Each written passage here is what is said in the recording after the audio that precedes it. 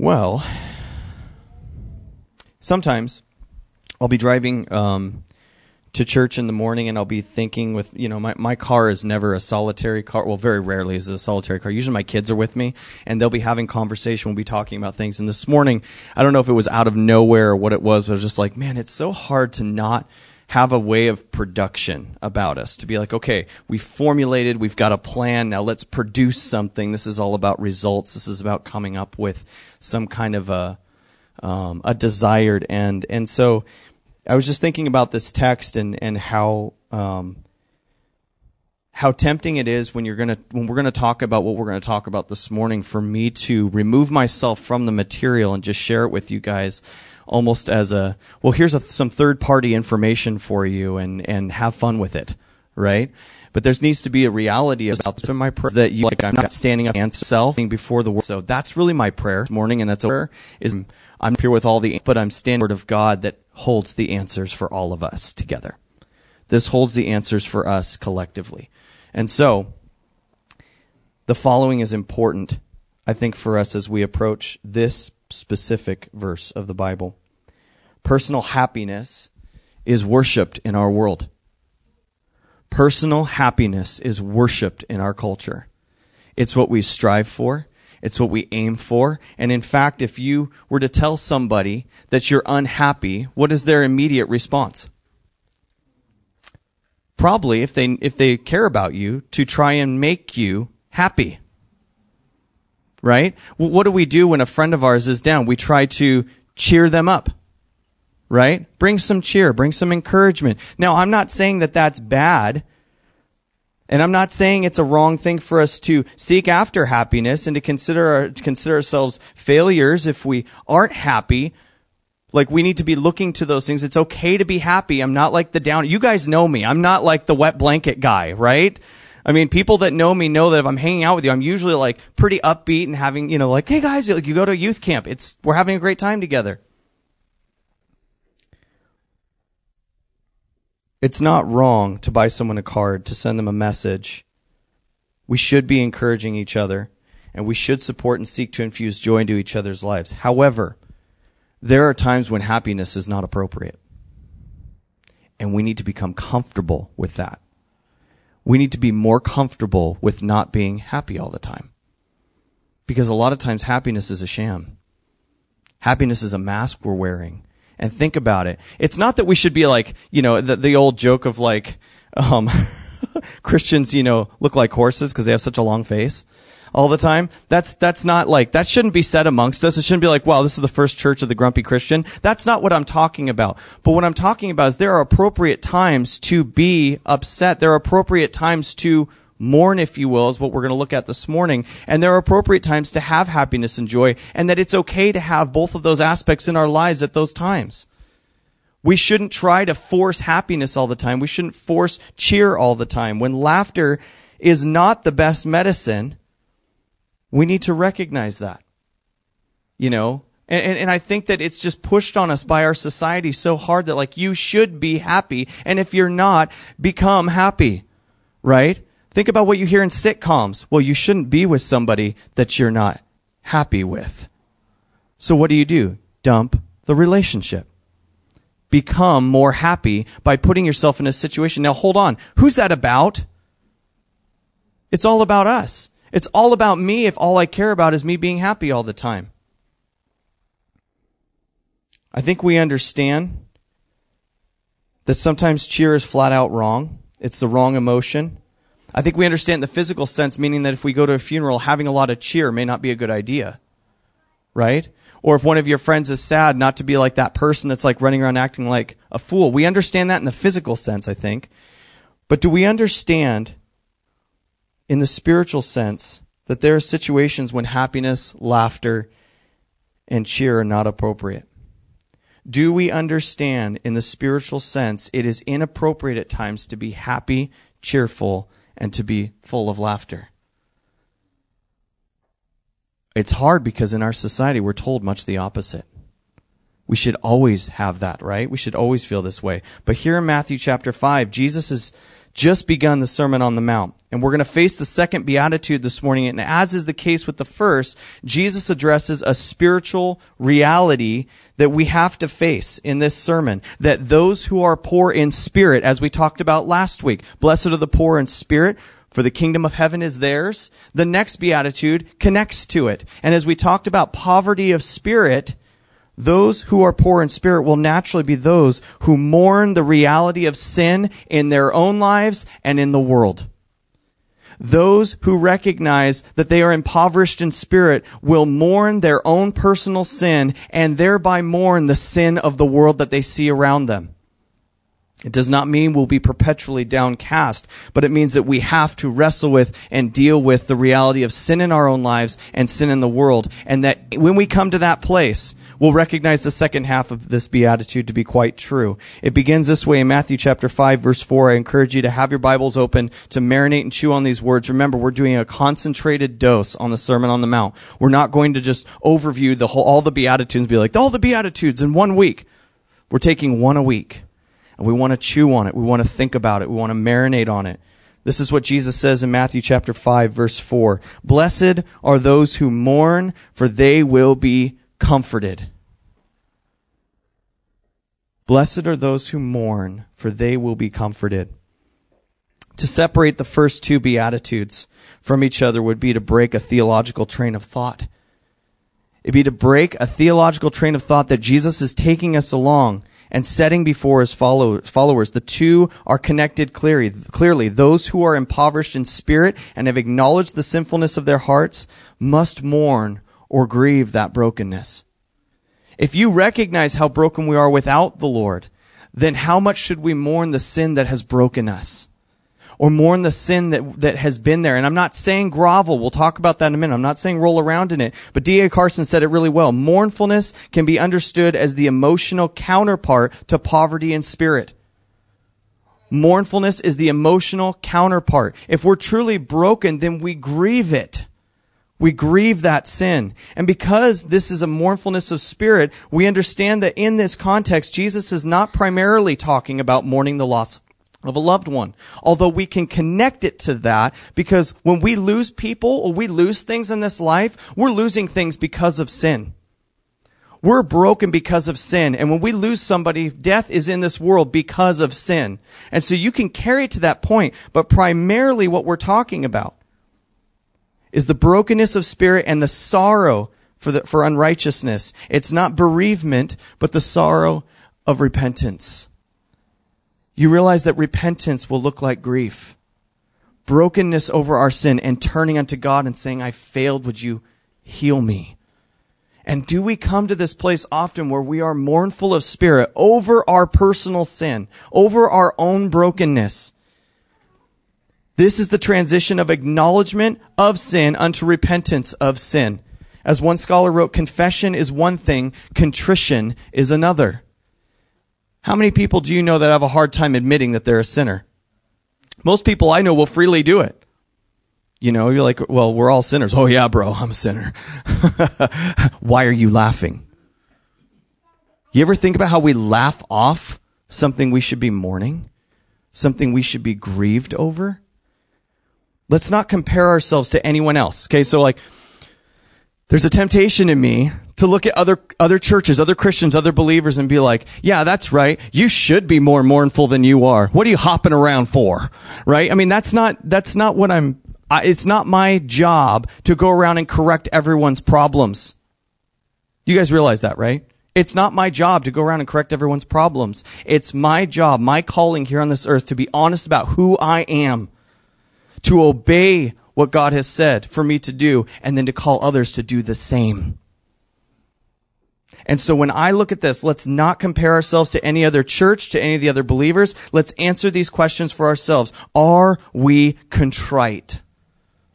Are we contrite? Are we repentant? I love you, dude. This kid, he's like, there's no way you're not going to crack a smile during this sermon when I'm laughing at you. You guys, are we broken? Am I broken, and have I recognized, have I repented? Because the poverty of spirit is recognition of sin. That's acknowledgement. But contrition comes when we turn unto God. That is the flavor or the direction of repentance.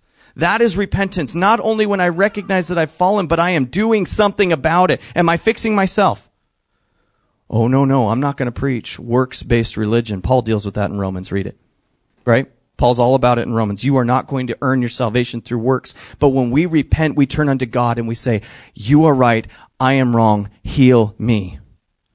Fix me. We have to be realistic about our sin if we're to be in that place. Are we mournful when we're faced with the reality of our sin? Do we weep over our sin? When was the last time you sinned and you were broken to tears over it?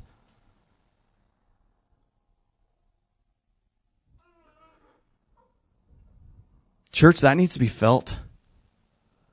We weep over a great many things, but when was the last time you and I wept because we have fallen so far short of what God called us to be? Don't worry, the second half of the Beatitudes is going to encourage us. Don't worry, don't get too beat down. But we have to deal with this reality first, because Jesus said, blessed are those who mourn. By the way, if you want to modernize that a little bit, happy are those who are unhappy. That's a really simplistic way of saying it. Happy are those who are unhappy. Well, you're like, how? That's like an oxymoron. It's not at all. Because when we recognize that unhappiness is with our own sin, that turning unto God, that repentance heals us, then we recognize that it truly is happy are those who repent unto God. Because He is going to be the one who heals us. And I can't fix me, have you not noticed? That's a statement for all of us. You can't fix you, I can't fix you, I can't fix me. Some people are like, help me, I'm in trouble. I'm like, well, God's word says this, but what do you advise I do? Like, don't ask for my opinion. Like, I can kind of try and give you some pointers based off of my own mistakes, but I'm just going to point you to God's word and say, do what it says, because God is the one who prescribed it and His word is truth. If I'm basing my what I'm saying off of His word, then it's good. But if I'm not, if it's just my opinion, it's garbage. That's why last week I was warming you guys up. I don't know if you felt it, and I don't know if I said it at both services. I think I did. But I think I did. If I stop preaching repentance of sin, leave this church. We have to deal with this because Jesus dealt with it. It was His message from Matthew chapter 4. Repent, for the kingdom of heaven is at hand. You are poor in spirit. You cannot stop to His fault. You cannot stop. Why? Because you're broken. He's saying this. We're coming to this place of saying, God, I'm wrecked. You know that you still struggle with sin. I know that I still struggle with sin. But why is it that we think that we had to repent one time, be saved, and not deal with it again? Because we all recognize that we still have a battle for sin going on inside. We have flesh and spirit that's warring against itself. But why in the world would we think that we should stop repenting? John says in 1 John chapter 1, he says, confess your sins. He says, if you confess, He's faithful and just to forgive you your sin and cleanse you from all righteousness. That's 1 John 1:9. You guys, we need to make a practice of confession and repentance unto God. You realize this is a fellowship breaker. John chapter 13, Jesus is washing His disciples' feet. Peter says, give me a bath, because he totally misunderstands what Jesus is doing. And Jesus says, no, you're clean. What's He saying? You're saved, Peter, but if you don't let me wash your feet, you have no part with me. Fellowship is broken when we let sin come between us and God. And Paul makes it so clear throughout Romans. You are no longer slaves to sin. You are slaves to righteousness. Amen? So stand in the truth of God's word and run to Him. Run to Him in that place. Like the prodigal son running home to the Father, run and be like, Lord, forgive me again. I messed up. Over and over and over again, let us adopt an attitude and a mindset of repentance and confession. And confession should always lead to repentance if we want that to restore us.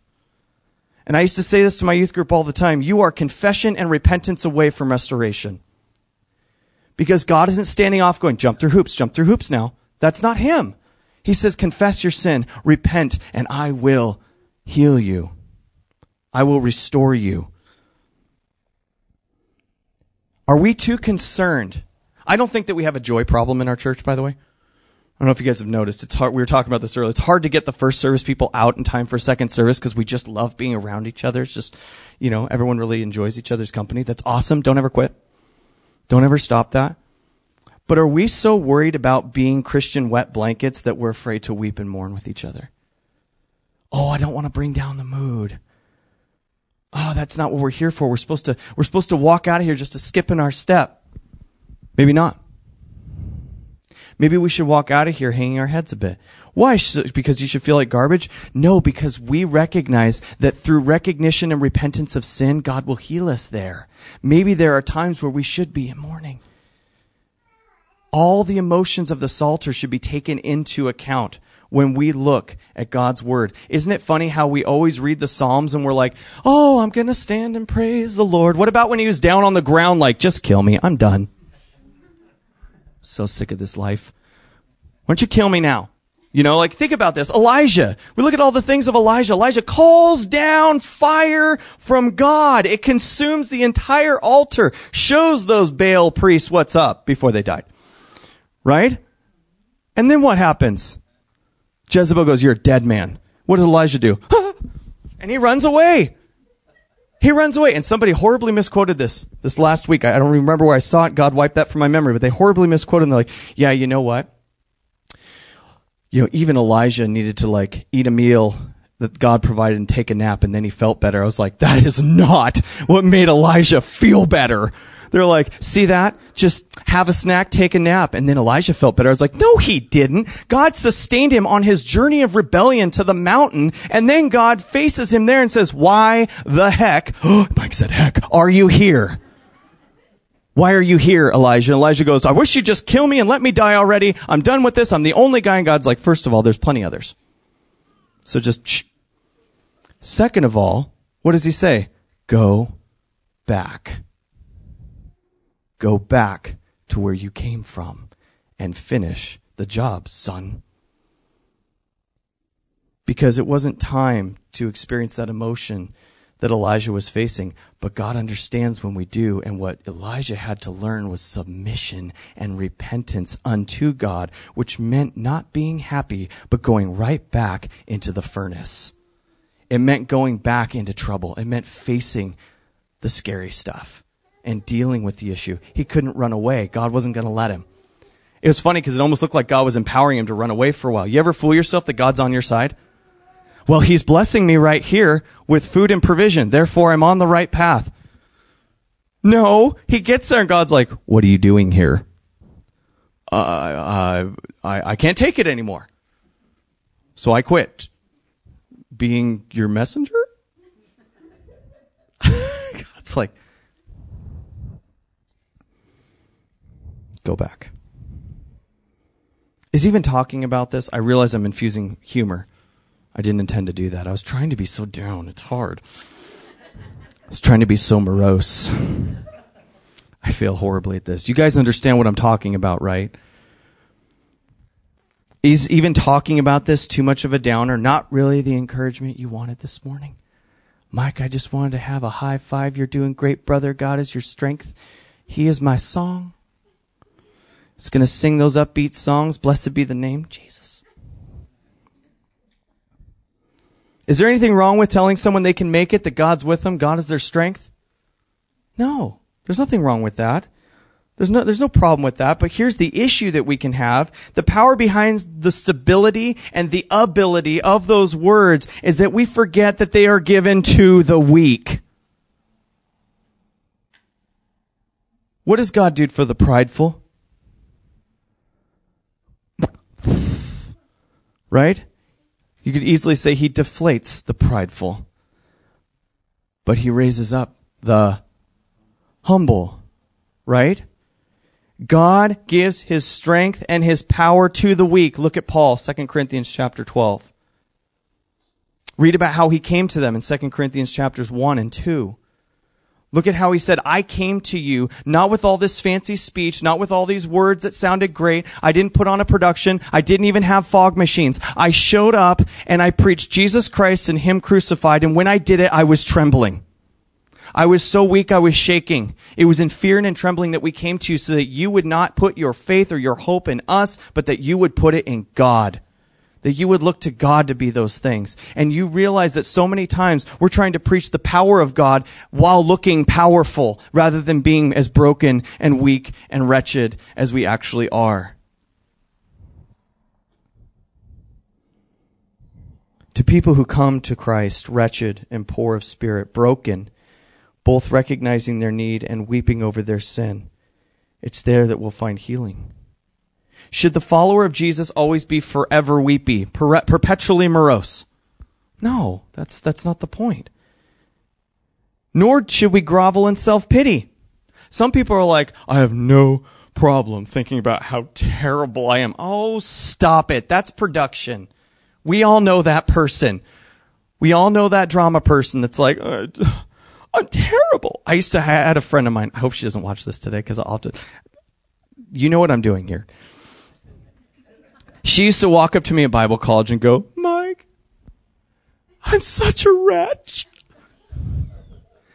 And me being the sensitive guy at that time that I am, and caring, and having a heart like the Lord, I looked at her and I was like, yep.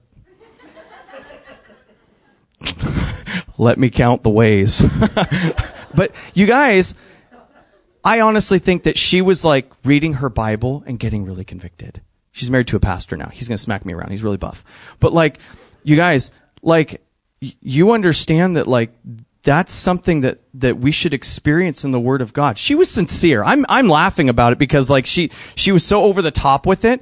But like, you realize that that's a good thing if that's in truth, but it's nothing to be faked. And it's nothing to draw attention or pity to ourselves with. Like, think about me, oh, poor me. That's not true repentance. That's just pride wearing a veil of repentance. Do we know the difference? Do we know what true repentance looks like? Is it your kid when he looks and he goes, I'm sorry, and then goes back and does the same thing? Or is it the kid comes to you and is like, I'm so sorry. I'm going to do my best. I'm not going to do that again. I do what you got to do. You know, how many of, do we wish our kids would say that, don't we? I see it chuckling over here. It's like, boy, if only my kid actually came to me in sincerity and was like, I'm so broken over this. You know, when in actual, I'm so sorry I got caught. I'll do it better next time. There's some truth there. There's some truth there about how we face sin. Are we sorry because we got caught? Lots of pastors been getting caught lately. Some of them were lucky enough to be dead. I don't want to hit you too hard with this, but that's reality. Repent now before it drags the name of Jesus through the mud. Take this seriously. The brokenness of our heart and our flesh seriously. It will wreck the reputation of our King. And that matters so much more than us. We are blessed when we mourn because God will comfort us there. But if we don't mourn, we're not recognizing how broken we are. And church, we think we got it all together. I hope that this is the first church of the broken forevermore. I hope that this is a church that has no problem recognizing that we need help and recognizing where that help can be found, that it's in Jesus, that his healing is there and ready for us.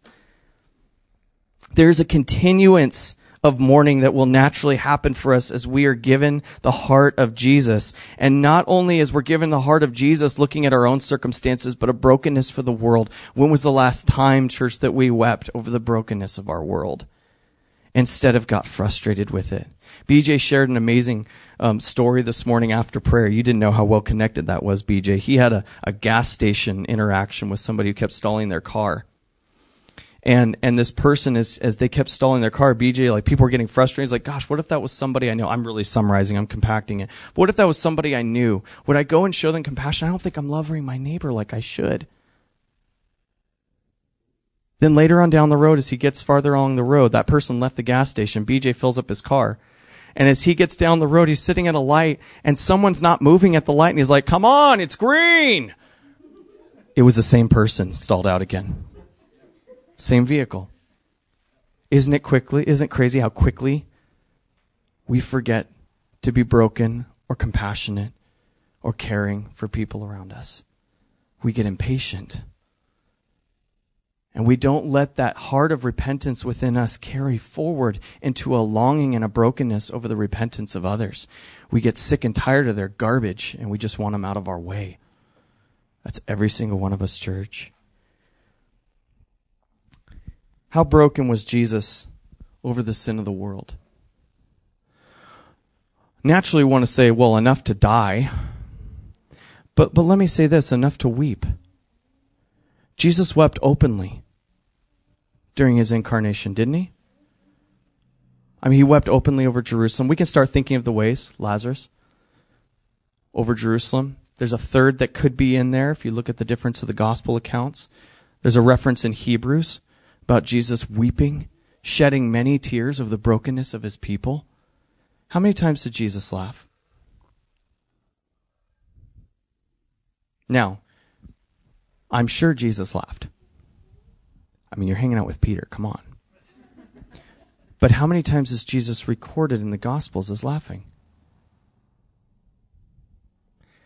A little sobriety for our world.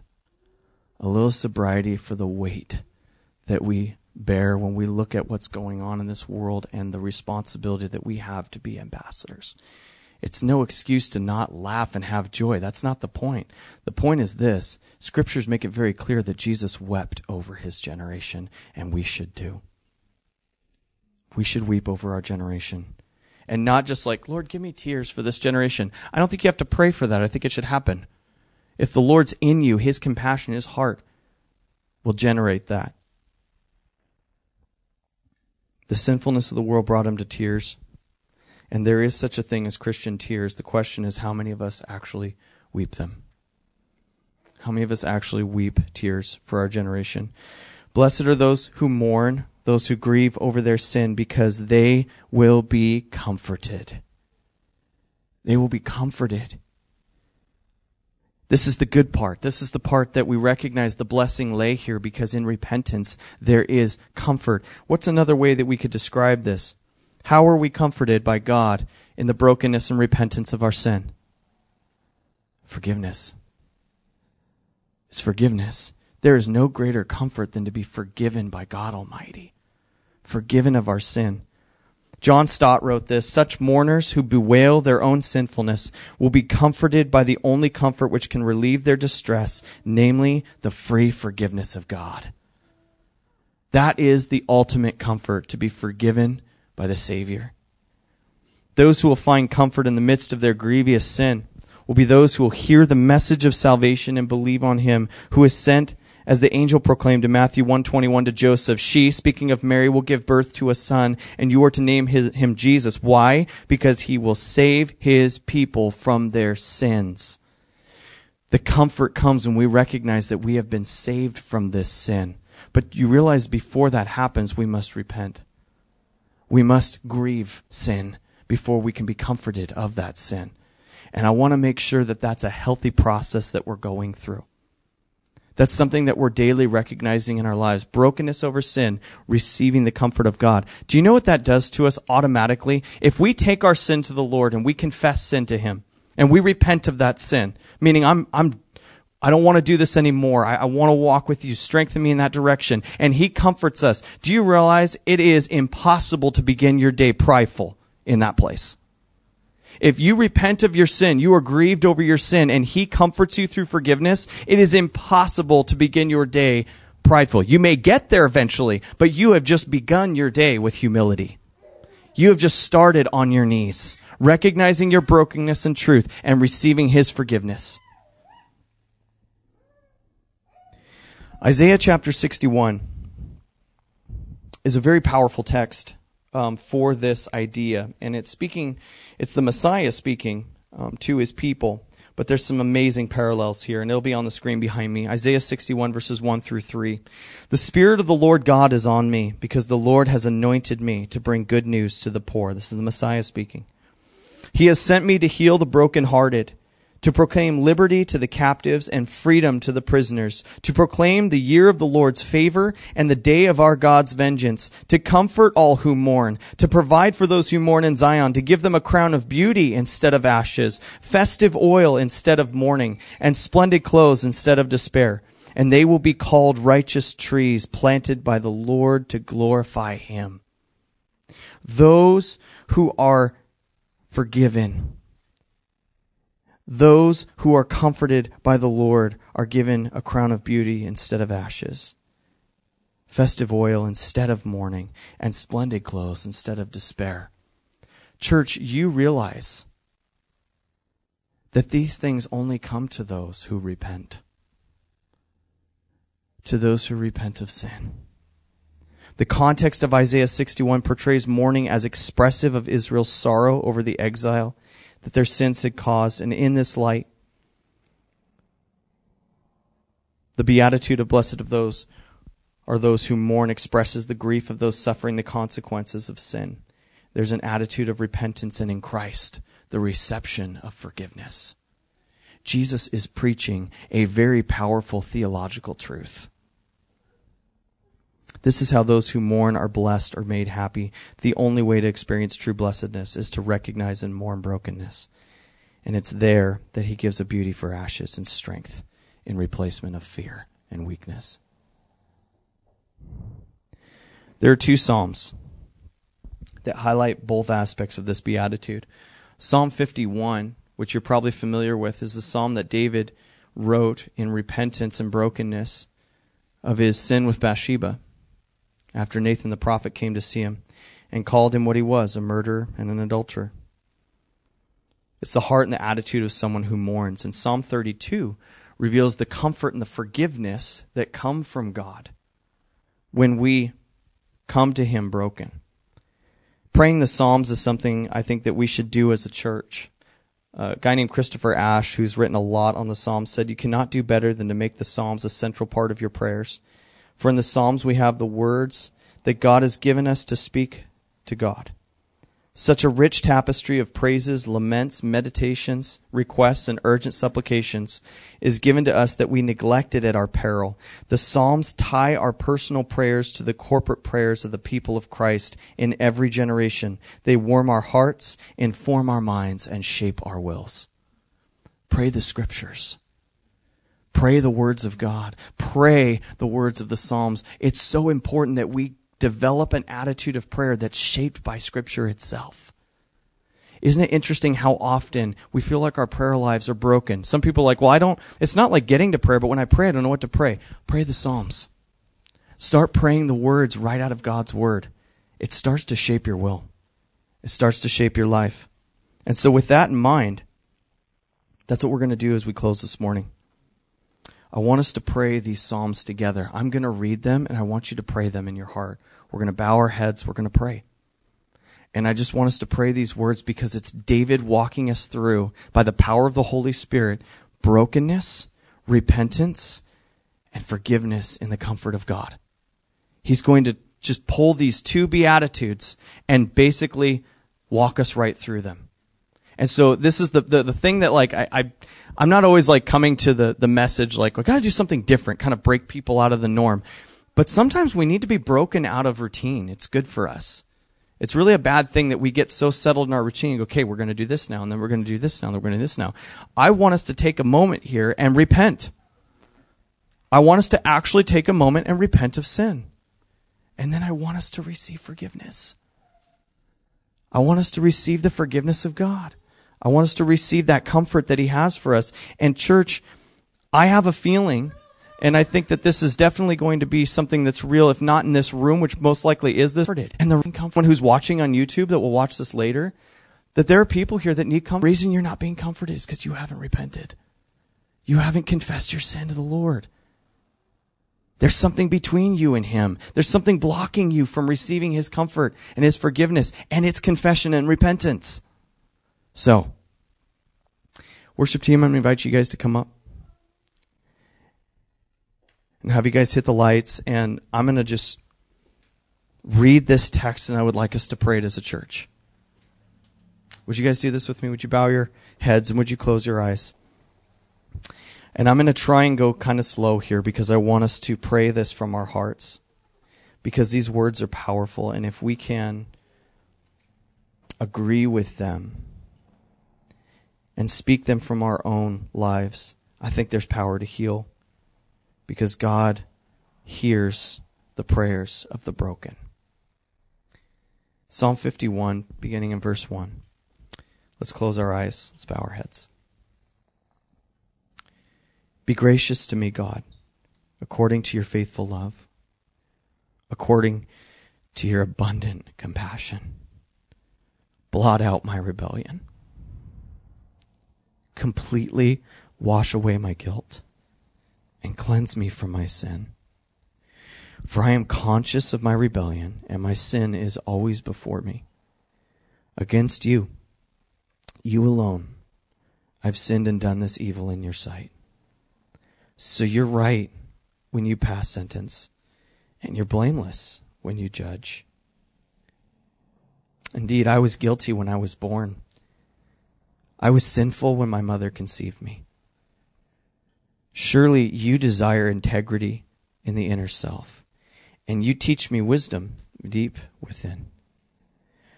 Purify me with hyssop, and I will be clean.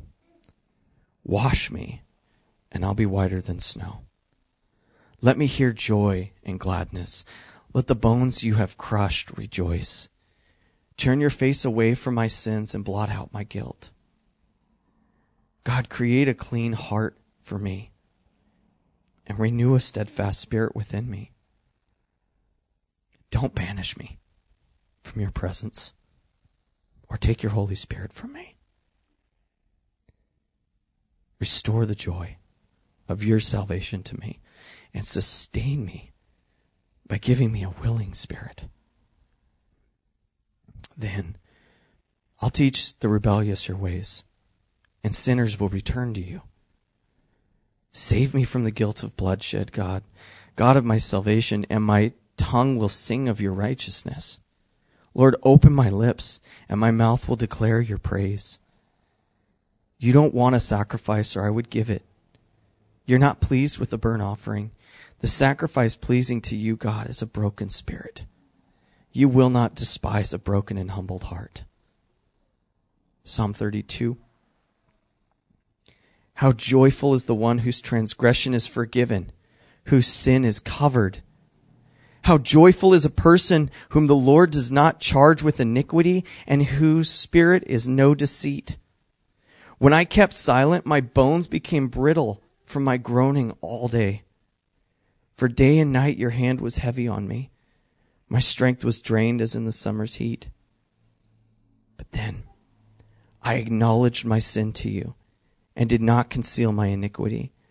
I said, I will confess my transgressions to the Lord, and you forgave the guilt of my sin. Therefore, let everyone who is faithful pray to you immediately. When great floodwaters came, they will not reach him. You are my hiding place. You protect me from trouble. You surround me with joyful shouts of deliverance.